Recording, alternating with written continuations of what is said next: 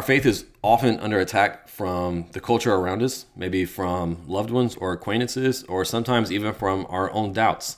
If you have ever questioned yourself, or if you've ever been questioned by someone else, then what you need is apologetics. Welcome to the conversation. This is Filter.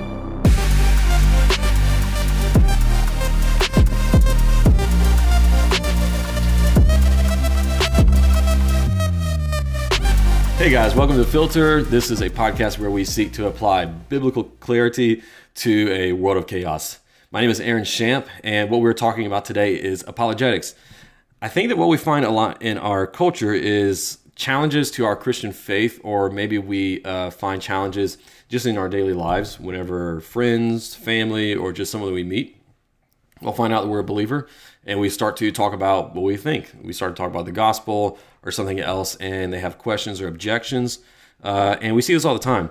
Every single age throughout history that the church has existed has certain challenges to the Christian faith that the believers in that age had to consider, formulate a response to, and then defend the faith. And our age is no different.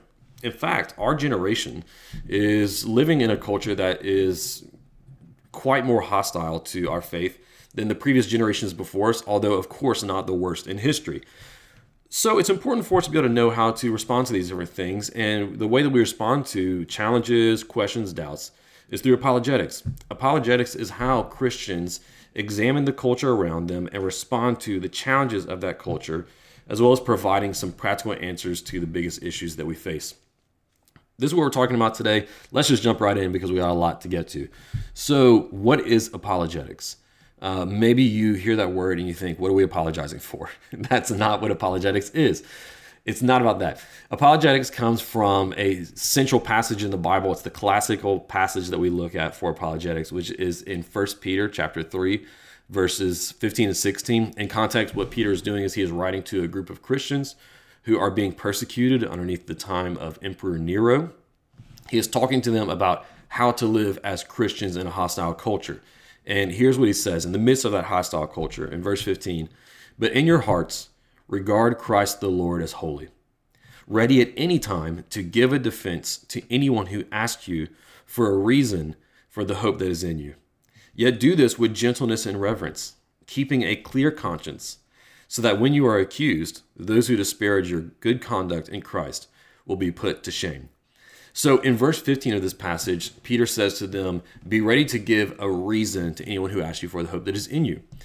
The Greek word that he's using in that passage for reason is the Greek word apologia. It's translated as reason or answer or defense. Kind of the idea that comes across here is the kind of defense that would be given in a courtroom setting to defend a person from charges of a crime or something. This is the word that we use to get our English word apologetics, coming from this word for defense or answer, and so on. And so, let me give you a couple of definitions. This definition comes from Joshua Chocraw and Mark Allen in their book, Apologetics at the Cross. They say, apologetics is the practice of offering an appeal and a defense for the Christian faith.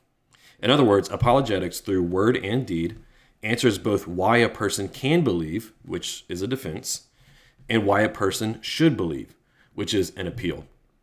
My own definition for apologetics is the discipline of defending, commending, and communicating the faith. I get these categories from a guy named Alistair McGrath, who teaches at Oxford in England. He also wrote a book called Mere Apologetics, and in that book, he gives us these three really broad categories for apologetics. And so his first one is defending. And so one of our major categories for apologetics is defending the faith. So that means defending it from objections or questions raised by opponents to the Christian faith, or just skeptics or people who are curious and seeking. Some charge such as, it's impossible for miracles to happen. And so we would provide a defense for that belief, or how can you believe in a good God whenever our world is so filled with pain and evil? We would give a defense in response to that. Another way that defense comes into the picture whenever we're talking about apologetics is defense for the own doubts of our heart. Because apologetics is useful not just for when we are challenged from the outside, but also for when we are challenged from the inside and we face our own doubts. Christians doubt. It's okay. It's natural. In the Gospels, we read that John the Baptist was also doubting whenever he was in prison awaiting his execution by Herod. He doubted as well. And so apologetics can help us whenever we doubt to defend us from the questions and accusations, maybe even of our own hearts. So defending the faith. Second is commending the faith. And so this is where we move from making a negative defense to a positive appeal. We move from a negative defense to positively commending what we believe to those who will listen, making an appeal to those who will listen. We see a really good explanation of this from the French philosopher and mathematician named Blaise Pascal. In his book Pensées, he wrote this. He said that after we show that the faith is not contrary to logic or reason, he said, next, make it attractive. Make good men wish it were true, then show that it is. Worthy of reverence because it really understands human nature. Attractive because it promises true good. And so apologetics is also about making an appeal for the faith, showing people why it is so good, how it can change lives, how it can improve society, how it makes sense of our human experience, how the Christian story is the culmination of all of the greatest stories that we long for, how the gospel provides us with the satisfaction of all of the longings of our heart, and so on. So we defend the faith, we commend the faith through appeal. Another way that apologetics helps us is in understanding how to communicate the faith to our culture. Understanding how we take the unchanging message of the gospel, but communicate it to an ever-changing society, right? The message doesn't change, but the way that we communicate it does, because we're trying to communicate to people who are speaking in a different way or operating according to different thought patterns than people did 50 years ago or 100 years ago or more. And so apologetics helps us to do that as well, to communicate the faith to the culture around us. Here is another category that doesn't come from McGrath, but is one of my own categories. And other people have talked about this as well, but I wanted to add it in here, which is that of discipleship. Apologetics is not something that is purely theoretical that we only use for argument's sake, but apologetics is something that should play a crucial role in discipleship. I've already alluded to this earlier in just talking about how apologetics can really help bolster our faith from our own doubts.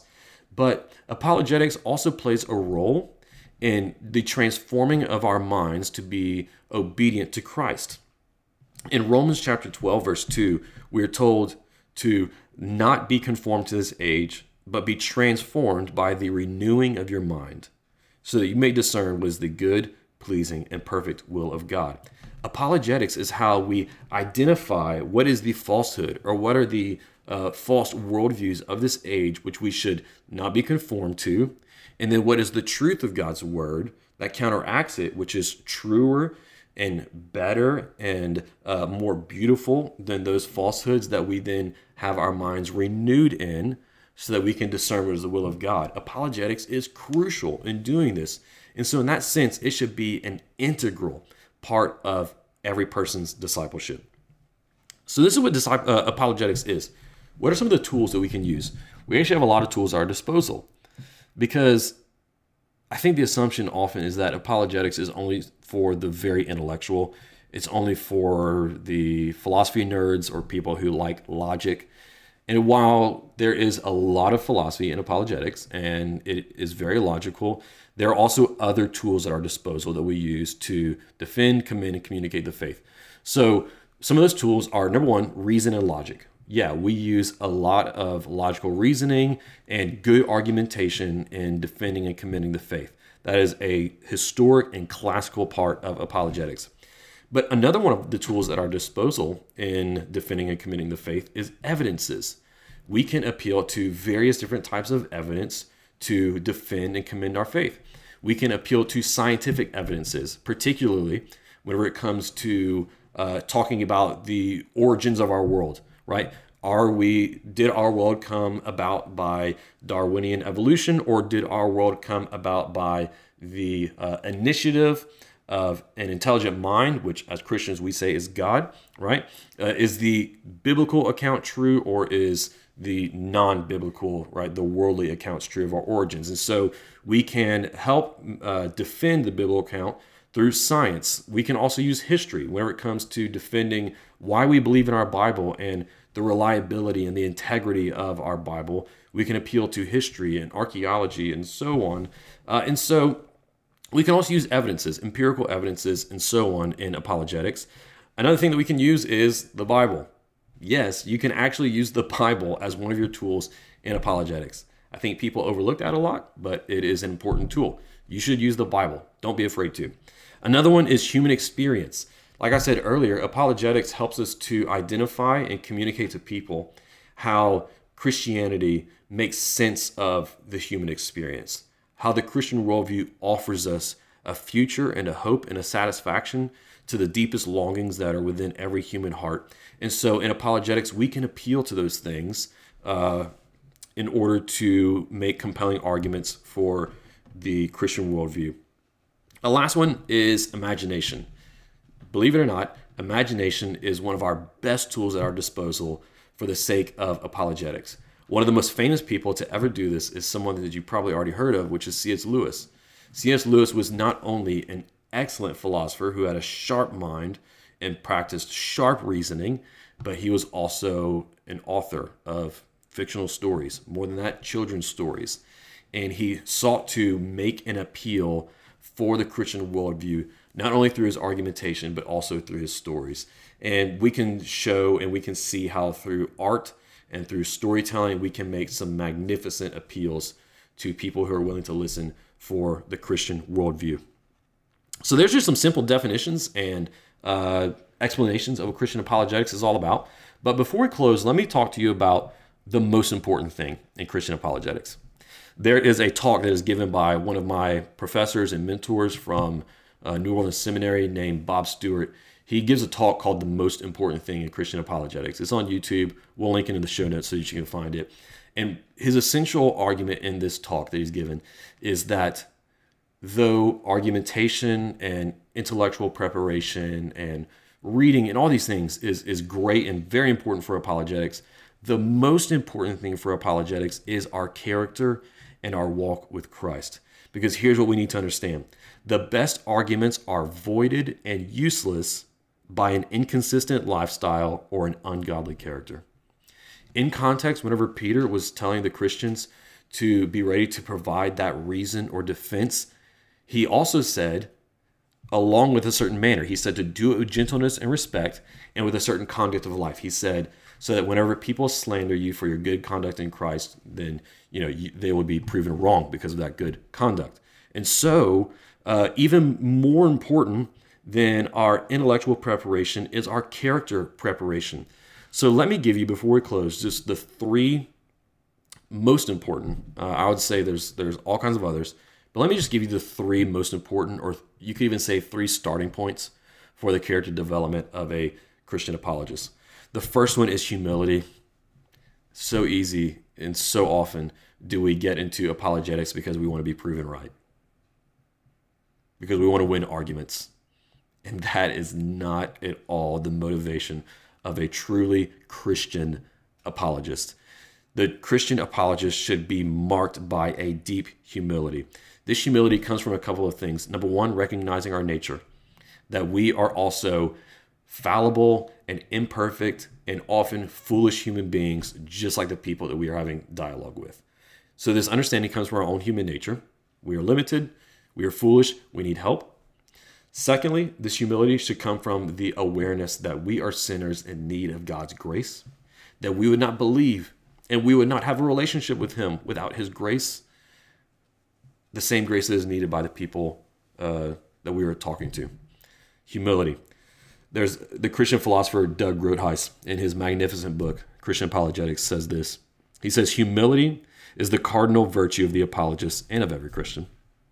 Humility does not require abjuring religious certainty in favor of intellectual timidity. Humility recognizes the source of all good things, intellectual or otherwise, as rooted in God's grace. As such, they are gifts deserving of thanks. So humility, the second one, is being a person of prayer, or we can just say prayer, right? Apologetics, we need to recognize, is not just an intellectual struggle, but a spiritual struggle. And so this means two things. Number one, that you must be prepared. whenever you go into the struggle. You must be prepared for that spiritual struggle on the basis of having a strong prayer life, often spending time in relationship with God and in God's presence, having that strong foundation. And then secondly, you must develop the habit of intercessory prayer, of being someone who can not only engage into discussions and defenses and appeals, but someone who in the midst of all these things can be praying for the person or the people that you're having a conversation with, even in the midst of that conversation. And of course, before or afterwards. Prayer. Because what apologetics does is it clears the barriers to faith, but only the Holy Spirit brings about faith in a person's heart. So the apologist needs prayer. Humility, prayer, and then here's the last one, which is love. Once again, apologetics must be done out of love, not out of arrogance, not out of a desire to be proven right, or the thrill of winning an argument, but out of love. I'm going to close with this quote from one of my personal all-time favorite Christian apologists, Francis Schaeffer. In his book, The God Who Is There, he said, "Love is not an easy thing. It is not just an emotional urge, but an attempt to move over and sit in the other person's place and see how his problems look to him. Love is a genuine concern for the individual. The reason we do it is that the person before us is an image bearer of God, and he is an individual who is unique in the world. This kind of communication is not cheap. To understand and speak to sincere but utterly confused people is costly. It is tiring. It will open you to temptations and pressures. Genuine love, in the last analysis, means a willingness to be entirely exposed to the person to whom we are talking." In the next episode, we're actually going to be doing apologetics by preparing ourselves for Easter and looking at some of the top evidences that we can gain some confidence in for believing that Jesus did, in fact, in history, physically raise from the dead, that the tomb was empty, and so on. I hope this episode helped you today in understanding apologetics and maybe even getting started in learning more about apologetics. I'd encourage you to check out our show notes for highlights and for some of the resources that I mentioned here and some ongoing resources to help you learn more. I just want to thank you so much for joining the conversation. I hope that this episode helped you find clarity in the chaos. If it did help you, then let me encourage you to please leave us a review. It helps us to get the word out, and also to share with a friend that you think it might really benefit them as well. I'm Aaron Shamp. You've been listening to Filter.